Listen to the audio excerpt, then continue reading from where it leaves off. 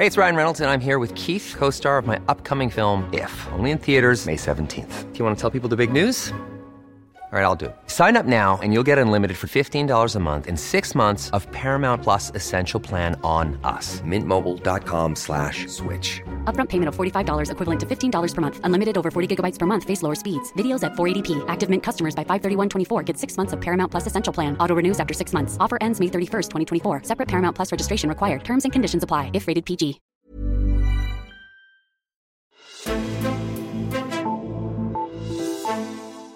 Vi kommer tættere og tættere på et valg for hver dag, men statsminister Lars Løkke Rasmussen trækker selve udskrivelsen så langt som muligt. Faktisk ender dette valg i historisk perspektiv med at blive det valg, der er udskrevet senest i den gældende valgperiode.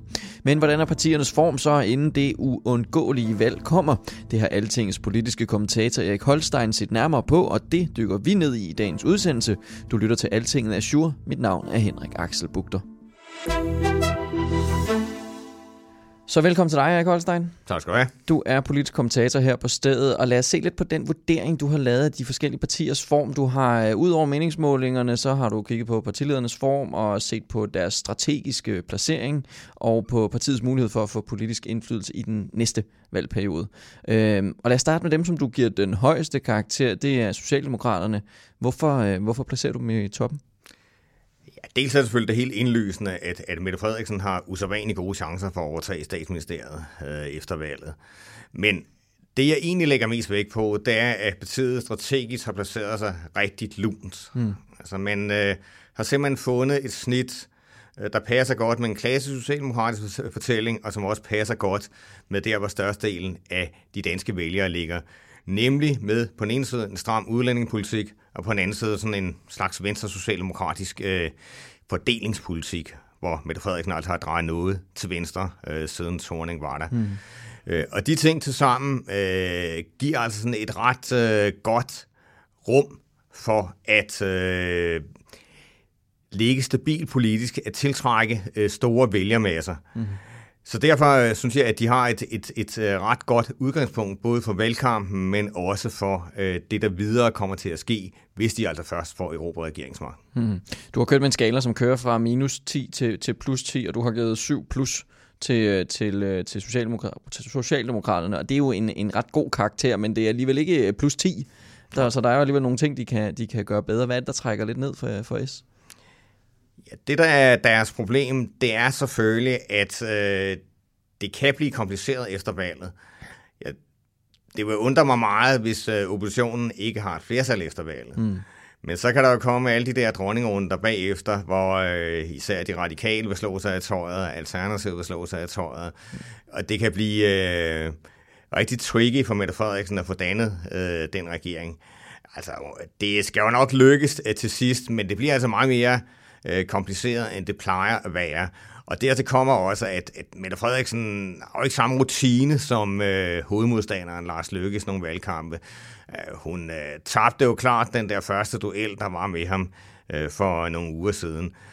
Så det er også vigtigt, at Socialdemokraterne de ligesom kommer op i gear, at de ikke bare luner sig ved, at de ligger godt i forhold til blå blok, men altså de rent faktisk fører en offensiv valgkamp. Og det er jo det, der gik galt, for eksempel i 2011, da Thorning kom til, at Socialdemokraterne kom svækket til regeringsmagten, fordi de havde ført en meget defensiv valgkamp. Ja, den er ikke hjemme endnu, kan man næsten sige. Men lad os se lidt på statsminister. Nej, jeg vil sige, altså, du har ret i, den er ikke hjemme endnu, men det er også spørgsmål om, hvordan man vinder. Det der er også en del af pointen. Ja. Lad os se lidt på statsministerpartiet. Det er Venstre, som jo går tilbage i målingerne.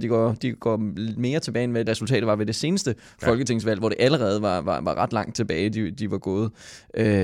Så det ser umiddelbart svært ud for dem for at forsvare statsministerposten. Hvordan ser man formen? Hvordan ser du formen for Venstre og sådan deres mulighed for at få indflydelse efter det næste valg også? Ja, hvis vi starter med statsministerposten, så skal der jo mirakel til, før de kan holde den.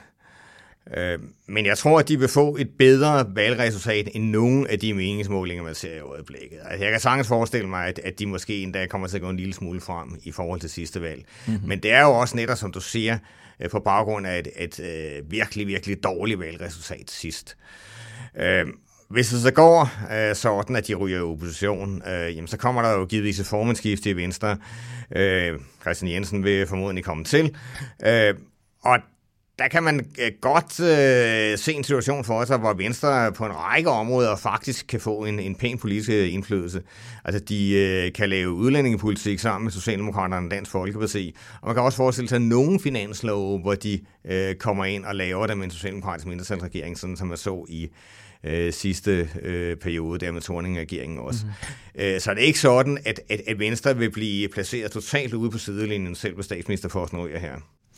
Inden vi ser på Dansk Folkeparti, så lad os tage nogle af de helt store bundskraber i den vurdering, du har lavet. Der er 2 partier, som får den tvivlsomme ære at ligge helt i bunden, og det er Alternativet og Liberal Alliance, der begge får -8. Ja. Og det er jo skidt. Det var jo 2 sådan markante protestpartier ved seneste valg, og nu kom de med noget nyt blod, og så hvad er der gået galt for de 2?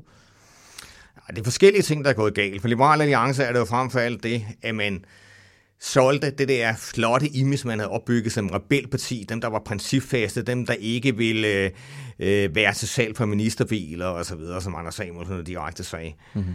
Og så netop at hoppe ned i ministerbilerne, netop gå ind i regeringen, uden at få vildt meget indflydelse den anden vej. Mm. Altså man kan virkelig diskutere, synes jeg, om LA har fået mere indflydelse i regeringen end uden for regeringen, hvor de jo altså holdningsmæssigt påvirkede ganske mange ting.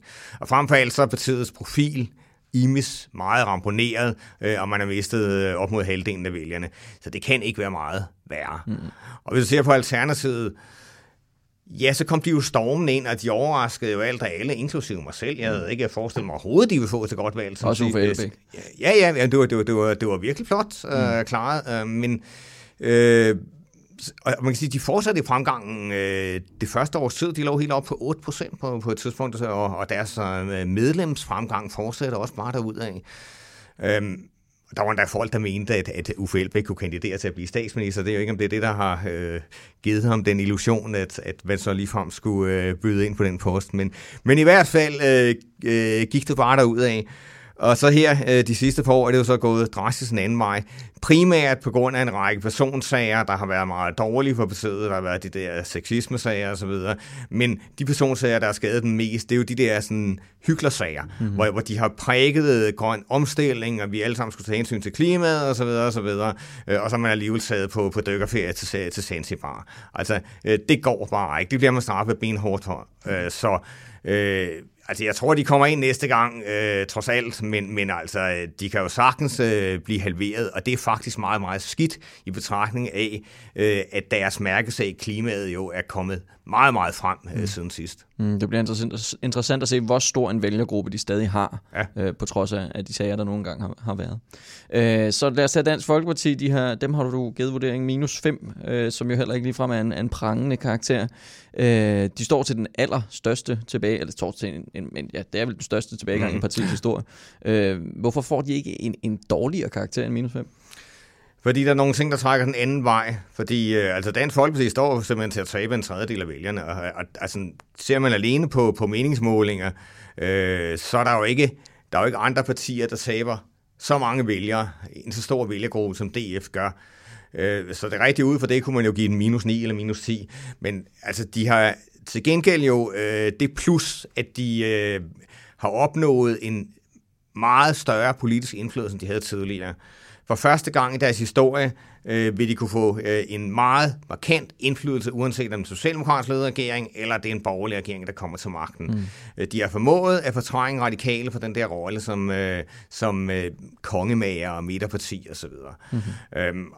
Og det er jo en så stor gevinst, at det jo i nogen grad opvejer vælgertabet. Det er jo ikke sådan, det får den om på pluskontoen, men det betyder bare, at det er lidt mere broet, når man skal give dem karakterer, fordi der er faktisk ting, der trækker en anden retning også. Mm-hmm. Nu nævnte du radikale, som jo faktisk går frem for tiden. Det er en nogenlunde fremgang i hvert fald, og dem giver du så +2 på din skala. Hvad er det så, der trækker ned for radikale? Jamen, der har du præcis den modsatte effekt, at radikale risikerer at få sådan en meget flot valgsejr, ligesom de fik i 2005 under Marianne Jelved. Men altså en sejr, der bliver den der berømte Pyrrhus-sejr. Altså, man vinder, men man kan ikke rigtig bruge sejren til noget. Og det kan jo meget vel ske her, fordi hvis der kommer en rent socialdemokratisk regering, de radikale kun på meget afgrænsede områder får indflydelse, og Socialdemokraterne i stedet for laver politik lige så meget med Dansk Folkeparti, SF, nogle af de borgerlige, jamen så hjælper det jo ikke meget, at man får de mandater hjem. Og specielt ikke for et parti som de radikale, hvor selve forståelsen af deres eksistensberettigelse, det er jo mange år også har været, at man kunne være de der kongemager på midten. Så derfor er det godt at få den sejr hjem, og det vil selvfølgelig på kort sigt styrke Morten Østergaard. Men det har ikke nødvendigvis en stor betydning. En af deres hvad skal man sige, kollegaer ude på i rød blok, det er jo så SF. Lad os tage dem til sidst. De måske lidt overraskende går de frem i målingerne. Det er ikke fordi de går ud med sådan nogle bastante udmeldinger om, at de vil vælte S-regeringen, hvis de ikke får det og det. Og Pia Olsen Dyhr er jo også statsministerkandidat osv. Er det som netop gør, at SF går frem, eller hvad er årsagen til det her? Ja, jeg tror faktisk, det er en del af det. Jeg tror, det var meget fornuftigt af den midt i kaos, og så vælge en position, hvor de siger, jamen vi er ikke balloon left. Vi er sådan den der fornuftige venstrefløj, der gerne vil trække Socialdemokraterne til venstre, der gerne vil have en lidt mere human udlændingepolitik, uden at vi går over i samme retning som Alternativet eller Radikale. Men samtidig med, at vi vil prøve at påvirke Socialdemokraterne, så er det ikke sådan, at en stemme på os kan føre til, at der ikke kan dannes en ny regering. Man kan være sikker på, at selvom man stemmer på SF, jamen så vil den gå til at understøtte en udskiftning af Lars Løkke med Mette Frederiksen. Ikke? Det er jo den forsikring, de giver. Og der er helt klart et publikum for den melodi, fordi der vil være nogle socialdemokrater, der synes, de måske drejer lidt for meget på udlændingeområdet, men omvendt vil vi altså være sikre på, at Løkke bliver udskiftet, og der kan SF så være et indlysende valg for dem. Så her på det sidste, altså har de fået meget stor succes med den pointe. På en eller anden måde har de jo profiteret af, at der er kommet stadig mere skinger og meldinger fra andre steder i oppositionen. Så kan de så tilbage og sige, jamen okay, vi er det trygge alternativ, hvis man gerne vil korrigere Mette Frederiksen. Og dem har du givet +5? Jeg har givet den +5, ja, og det er også fordi, altså, deres fremgang er faktisk ganske pæn efterhånden. Altså der bare for et år siden, der var fremgangen, det var sådan noget, som var på ganske få promiller, og SF'eren forsøgte hver gang at tale det op, og nu gik det virkelig godt, og kommunalvalget der i 2017, det blev udråbt som en stor sejr, selvom det kun gik 0,1% frem og sådan noget. Det var lidt komisk, men nu har de faktisk noget at have deres optimisme i. Ja. Og så for en god ordens skyld, så kan jeg til sidst nævne, at de resterende partiers vurdering, det er Enhedslisten, der får +1, og Konservative, de får +2, men man bliver nødt til at gå ind og finde den artikel her, som ligger på Altinget Christiansborg-universet, hvis det er, man vil læse begrundelserne for de vurderinger. Så er der ikke andet end at sige tak til dig, Erik Holstein, for at du kom forbi. Tak. Men inden vi runder af, 3 historier fra os til dig.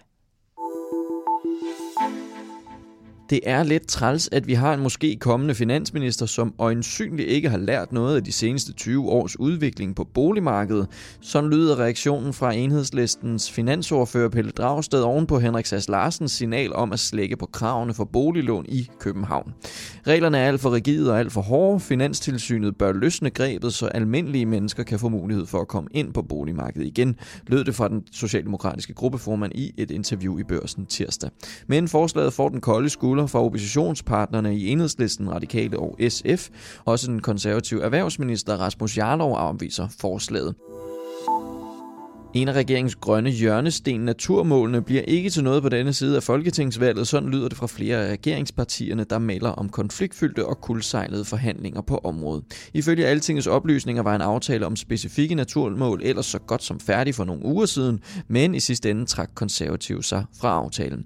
Der lå et aftaleudkast med nogle naturmål, men de var ikke ambitiøse nok til, at Konservative kunne lægge navn til dem, siger Mette Abildgaard, Konservativs miljøordfører, og tilføjer: Vi fik skrevet det her ind i regeringsgrundlaget og havde sat næsen op efter nogle naturmål, som man kender det fra Sverige, men min klare oplevelse er, at naturmålene er strandet i Finansministeriet. Konservative har præsenteret vores principper for naturmålene, men de er gang på gang blevet tyndet ud, når de har været forbi Finansministeriet.